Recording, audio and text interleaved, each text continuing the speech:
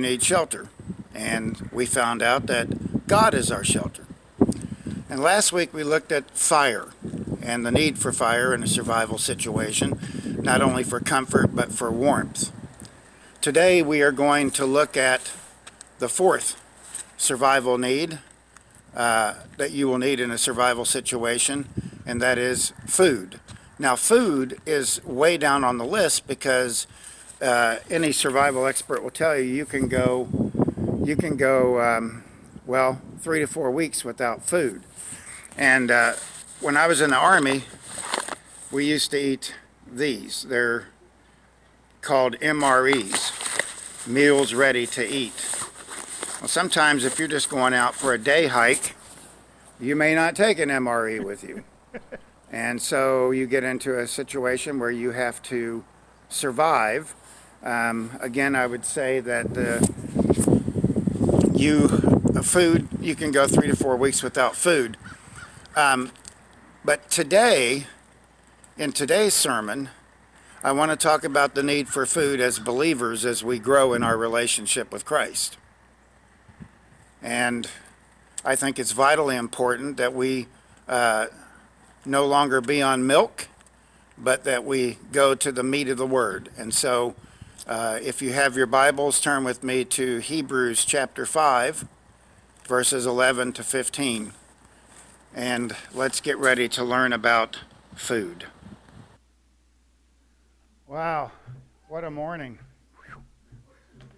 So many, 14, thank you. So many things went wrong this morning. We couldn't get the PowerPoint going, and we finally got that going. Then I found out the batteries were dead in the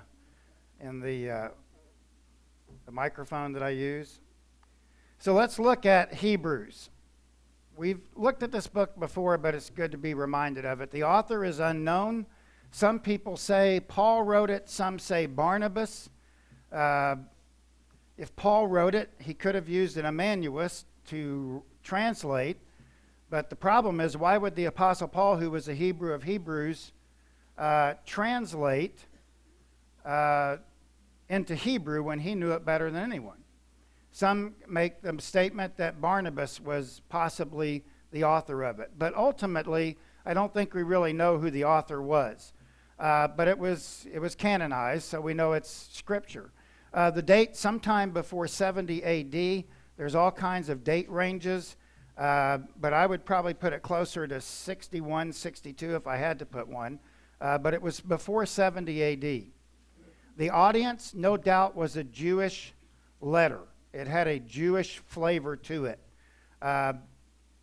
because of a lot of the things that are mentioned in the letter to the Hebrews. The big issue that the writer of Hebrews was dealing with was this issue between laws versus Christ. As you read the letter of Hebrews, you will find that Christ is better than the angels, Christ is better than Moses, Christ is better than Melchizedek, even though he comes after him. The issue here is that Christ replaces the sacrificial system of the Old Testament. The problem being that when these Jews were reading this letter, they had to realize that they were not growing as the Apostle Paul would say that they should be growing, and obviously as the author of the letter said that they should be growing. They were still stuck in the sacrificial system. They were stuck in the Levitical system. And so the author of Hebrews is trying to pry them out of that. In fact, in chapter 5, verse 11 through chapter 6, the writer of this letter begins to make the transition. Okay, you guys are not growing. Let me tell you how to grow. You have to go beyond the basics, the ABCs of the Christian faith. And so what he says today is don't be immature, and he raises the issue right up front. He says, about this we have much to say, meaning what has gone before it, particularly that Jesus is after the order of Melchizedek priesthood. And again, he goes in great lengths in 7:1 through 10:18 to describe this. But what he is setting them up for now is the fact that they must grow in their Christian walk. He says, and it is hard to explain since you have become dull of hearing. Explain is lego. It's the Hebrew word lego, and it means something that is hard to interpret. Although it shouldn't be. This shouldn't be really hard to interpret, but they are having difficulty interpreting it. The issue here is Scripture. And the writer is telling them this is particularly not difficult, but though for you it is difficult because you have not grown in your Christian walk. These things should be, as a pastor, you guys and gals know that I preach grace. I have talked a lot to people who, and I believe that they're saved, but I believe that they don't fully understand the length of their salvation. I've talked to people that say, well, I know that you preach once saved, always saved. And I do, and I preach that without apology. When I say once saved, always saved, I mean you have to have it. You have to have it. It's not something that's a head knowledge. It's a heart knowledge. And here the issue for the writer, as with many people that I have talked to, is they have not gone on to grow up. They are still infants. They are still trying to figure out the ABCs. And it's so sad, and I've seen this over 29 years of pastoral ministry. It is so sad when people do not understand the basics of the Christian faith. You can only be saved as many times as Christ died. He died once. And the writer of Paul in the book of Galatians says that if you are, in Hebrews, if you were to lose your salvation, you would have to put Christ back up on the cross to be crucified all over again and expose him to an open shame. You can only be saved as many times as Christ died. Brothers and sisters, that is the basics of salvation, the basics of grace.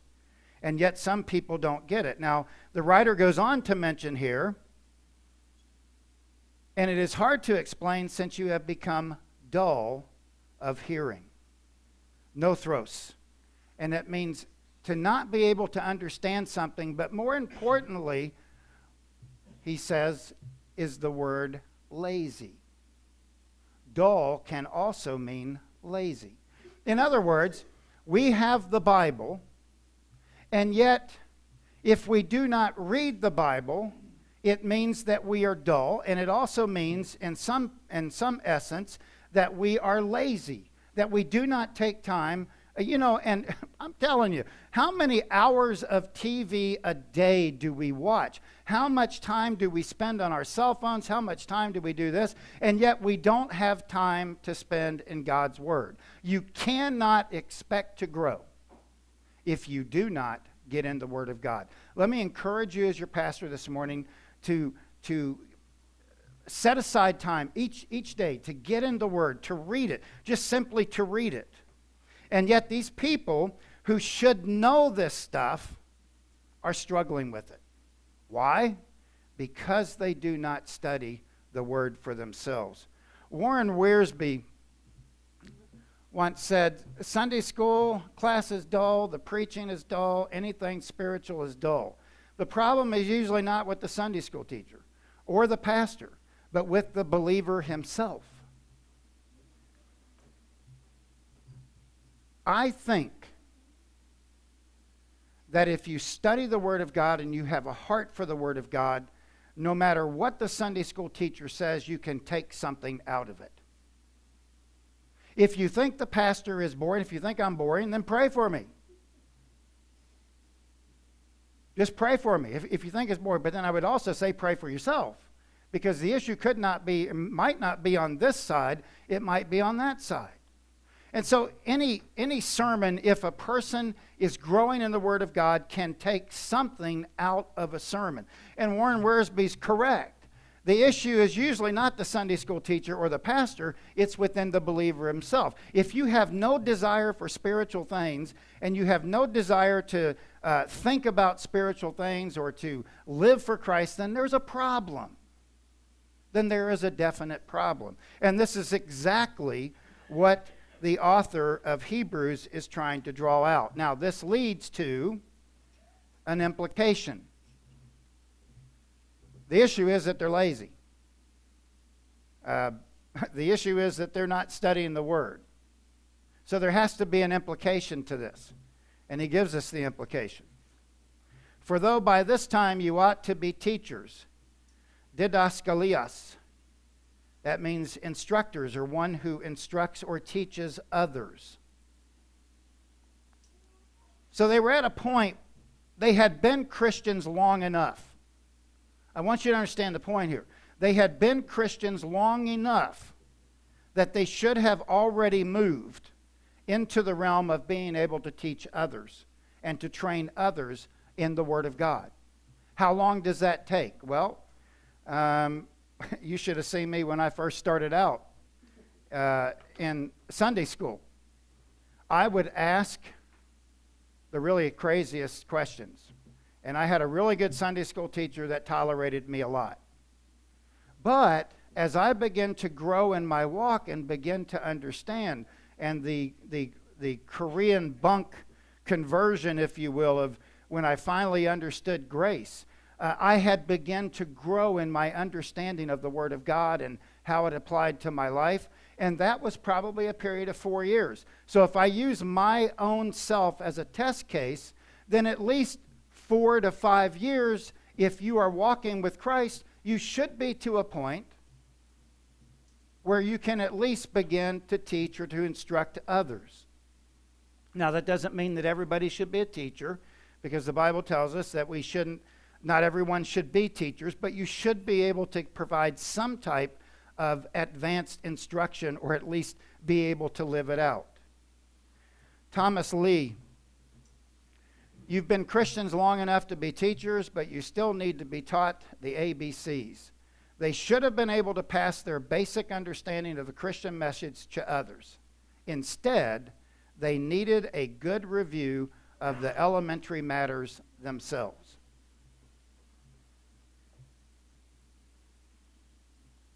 We should be able to move beyond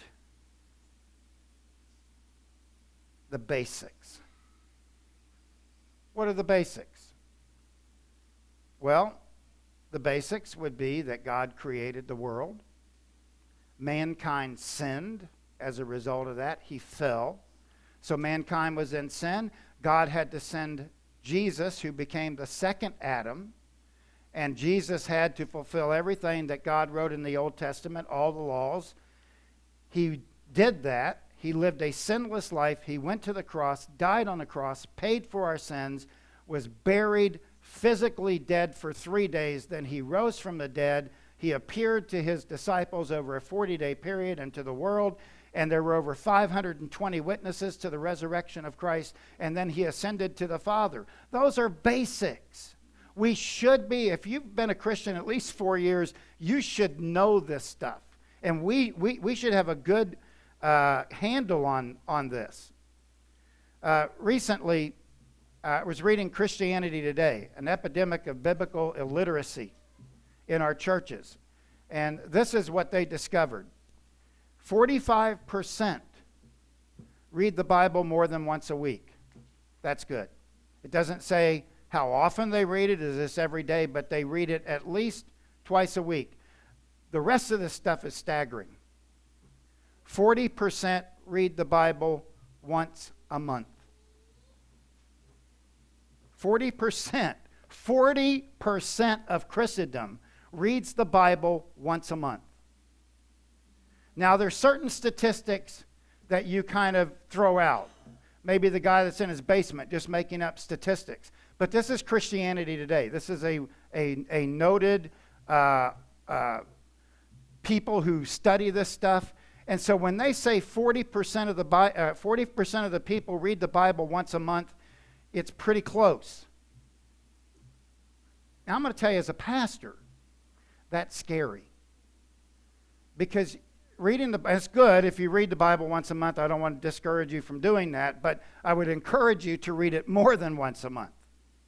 To take one every day, take just 10 minutes to sit down and read it, or Pop a CD in your car as you go to work. Listen to the Word of God, because the Word of God gets in. And then they found another study. 1 in 5 churchgoers never read the Bible. So if we look around this audience this morning, I don't think this applies to our church, but if you go into a church of 200, you can roll this out. That's quite a bit of people. 1 in 5 that attends church does not read the Bible. And it's possible that the only time they read the Bible is when the pastor says, join me in a particular text. And hopefully, if they're 1 in 5, I would venture to say there are probably not too many churchgoers in that category that would be consistent. The word basic, arche, means simple truth. When coupled with stoicheon principles, it means elementary truths. I'm hoping that everybody in this church could at least be able to explain what we've already talked about. That God created the world, mankind sinned, He sent Christ, who fulfilled every aspect of the law. He was sinless, He went to the cross, He paid for our sins, He became the propitiation for our sin, He died, He was physically buried, and then on the third day God raised Him, and He reigns at the right hand of the Father. I'm hoping that everybody could be able to explain that. But that cannot be a given. So he says, don't be immature, but let's grow to maturity. Let's grow to maturity. Now notice he says, and these are two metaphors, you need milk, not solid food. Now let me talk about this for just a second.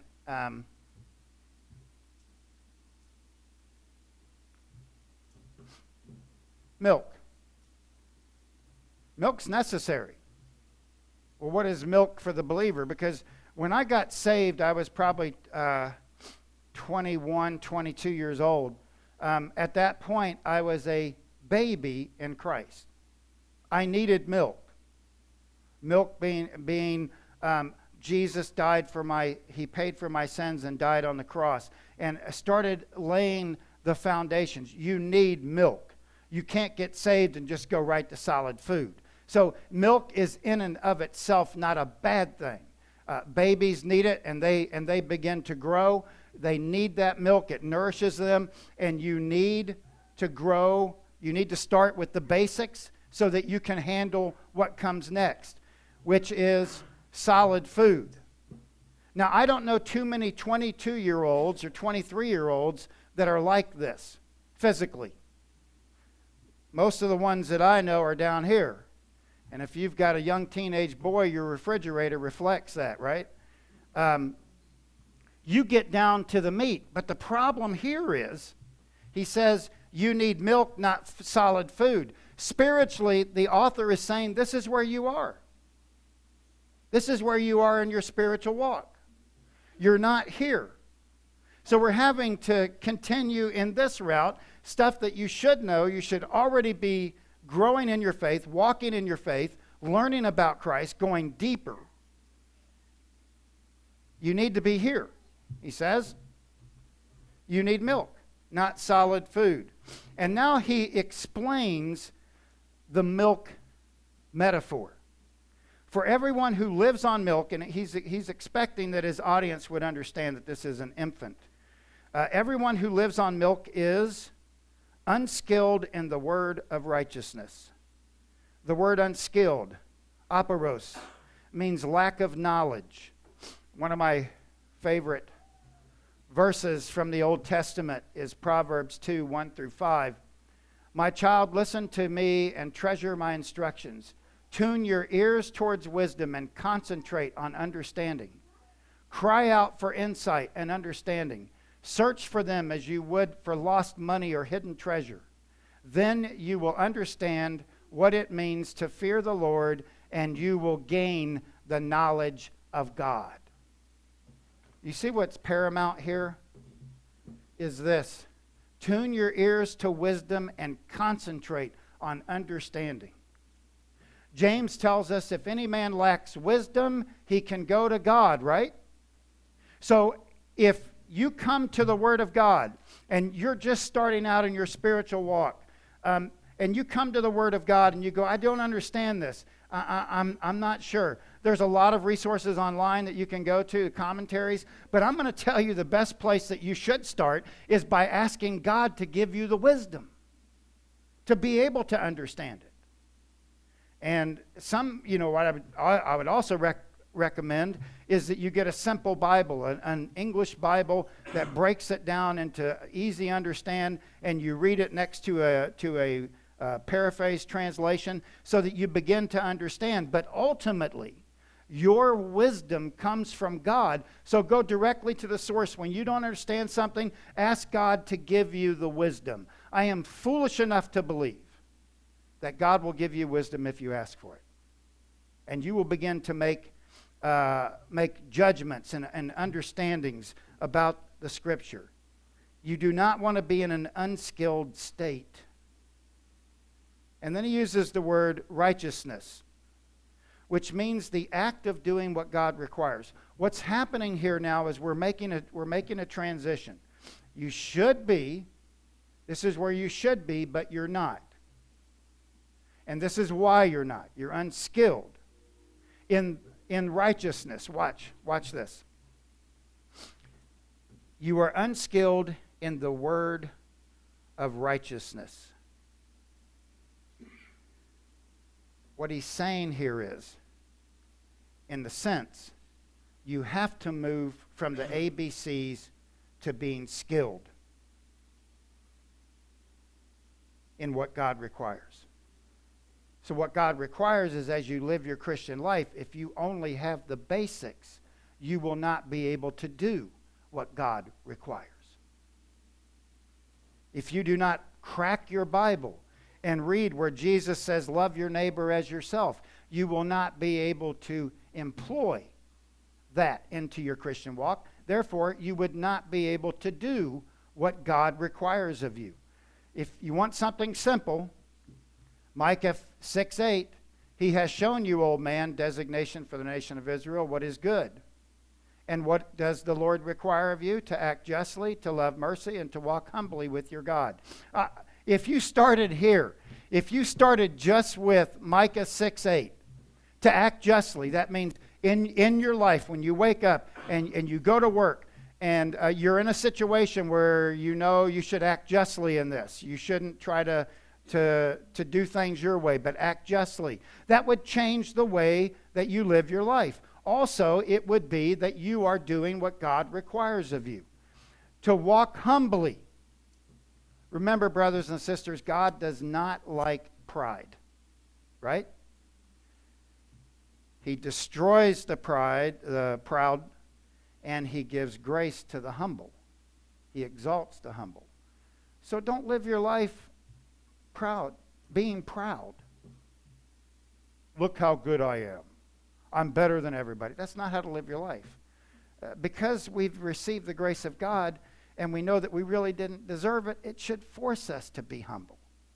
So be humble. And to love mercy. To love mercy. I've heard people say, well, I'm never going to forget what you said to me. Well, do you forgive me? Yes. But I'm never going to forget it. That's not true forgiveness.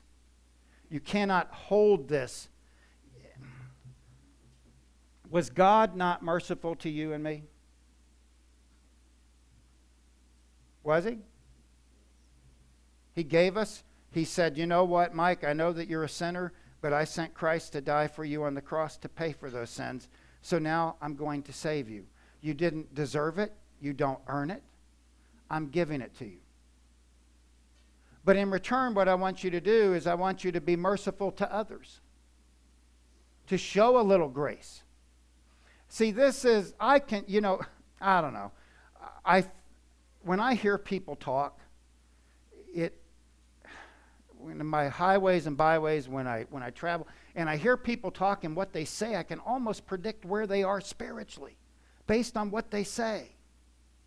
It becomes problematic, and I just go, well, can't you forgive the person? Isn't there any room for forgiveness? You may not ever get along with the person, but at least you can forgive the person, and you can just kind of, like Paul and Barnabas, just kind of go your separate ways. But don't harbor this anger and bitterness towards people. Love mercy. Just love it, because you've been shown mercy. Growing to maturity ultimately means you need solid food. You have milk over here, and then he wants us to get to solid food. Now notice what he says, but solid food. I love that word but there. It's a huge contrast between those who are on milk and unskilled.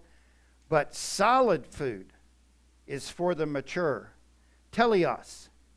Pertaining, this is what it literally means, pertaining to an adult group. Pertaining to an adult group. Dr. Philip Hecking's right in his commentary. The marks of maturity are not found in an encyclopedia of knowledge of the Bible, nor even in the full grasp of the significance of our shadowy friend Melchizedek, waiting in the wings. Listen to this. This is important. Rather, they are seen in the ability to make moral judgments and not be caught up in childish wranglings and jealousies of the world. The best way to tell whether somebody is mature or whether they are immature is watch how they react. Immature Christians, they just go off and they hold bitterness and harbor all these. This is not the way that we want to live. We need to reach a state of maturity where there's a calm presence. You don't get excited. You're able to make moral judgments. Okay, when you make a moral judgment, you can say, this is right, this is wrong, I will choose right, right? You know it. When you live it in your daily walk, you go, this is morally wrong, I'm not going to do it, I'm going to take the high road, which is what God told me to do. And that's what we should always be doing in our Christian walk, is taking the moral route to God. What makes the mature able to do this? Well, he says it here. For those who have the power of discernment trained. They have their powers of discernment trained. I stay Tyrion. That means to understand the true nature of something.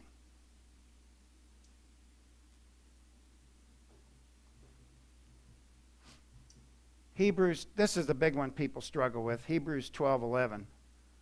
No discipline seems pleasant at the time, but painful. Can I get an amen? Yeah, we got that. Later on, however, it produces a harvest of righteousness and peace for those who have been trained by it. I chose this text, and it comes from Hebrews 2, because when we go through hardships and trials in our lives, sometimes those trials and hardships are brought on by our own decisions. But when we make those decisions and we suffer the consequences of it, God is then changing us and training us to become more righteous. I've heard people say, well, bad things always happen to me. God seems to be messing with me in all areas of my life. And I would like to say to them, maybe you are making bad choices with your life. But even with those bad choices, you can learn to make good choices because of the consequences you are suffering. It's ironic that people make bad choices and then think that God messes with them. You're under discipline. God disciplines those He loves. He disciplines us. There's been times in my life I didn't like the discipline. I didn't like it any more than you like it. But as I've gotten older in my Christian walk, I start to realize, well, when God disciplines me and it's something that I did, then I won't do it again. Maybe I'll try to get out of here. No, just let God discipline you so that you'll be more righteous. That's the goal. It's to become more righteous. He goes on to say here, by constant practice. And I'm not going to bore you with the Hebrew there. It just means doing something repeatedly. By constant practice to distinguish good from evil. Kalos, kakos. They sound alike, right? One is the word for good, which is morally good, and that which is praiseworthy. That's the good part. That which is morally good and that which brings the praise of God. And then there is kakos, which is morally bad and is harmful. But they do this by constant practice. So it's as you live your Christian life and as you are in the Word of God and as you are living your Christian life, you go, okay, this is bad. I'm not going to do it. And if it come up again, you would not do it again. Because you are constantly training your mind to match up with the Word of God.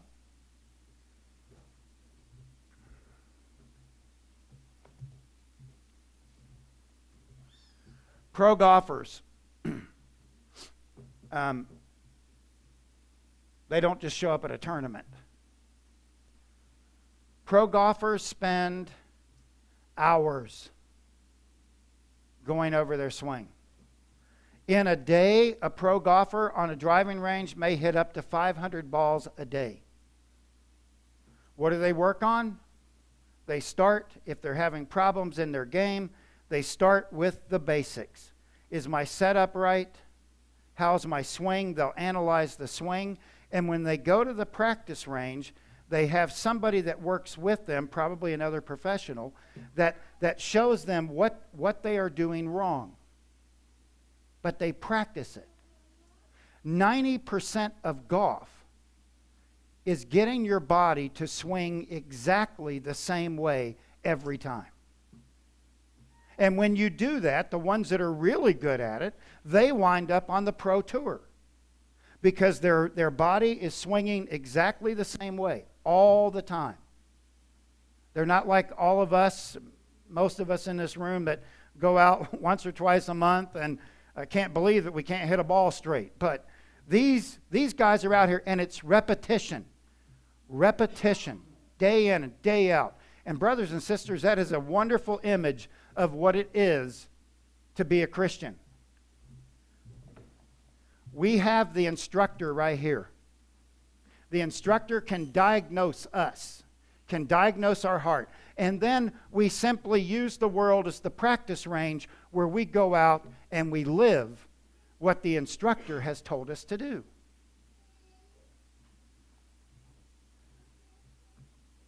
First of all, let me just say this. What I would like us all to do is to make a commitment to read the Bible daily. Can you do that?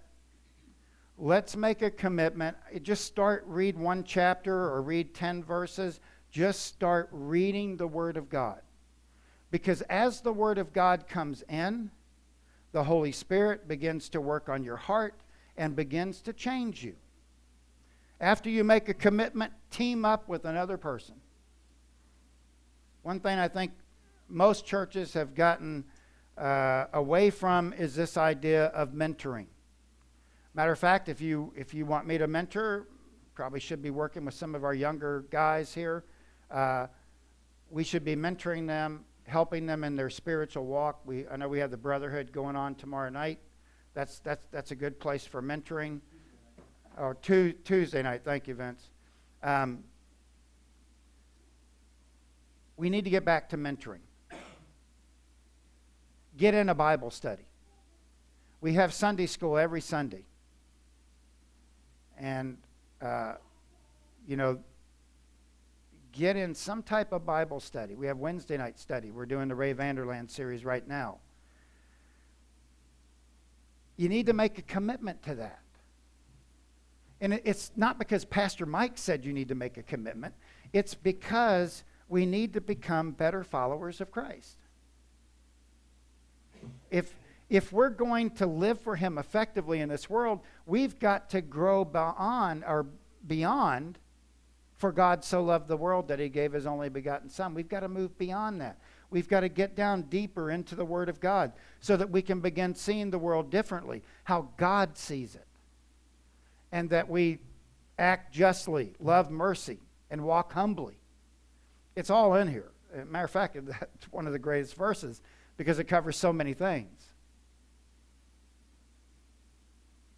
So my challenge to you today and to me is that we will get in the Word of God, that we will study the Word of God. And like I said, start small. If you've not in the Word of God, start small. Just read it. The Holy Spirit will speak to your heart and begin to change you. Get in with a group or grab a mentor. Most of the guys that have mentored me, first of all, they knew more than I did, but they helped me in my spiritual walk, and I began to grow. Newt Larson's been instrumental. Charlie Clifton, I talked to him yesterday. He's been instrumental in my spiritual development. But you need a mentor.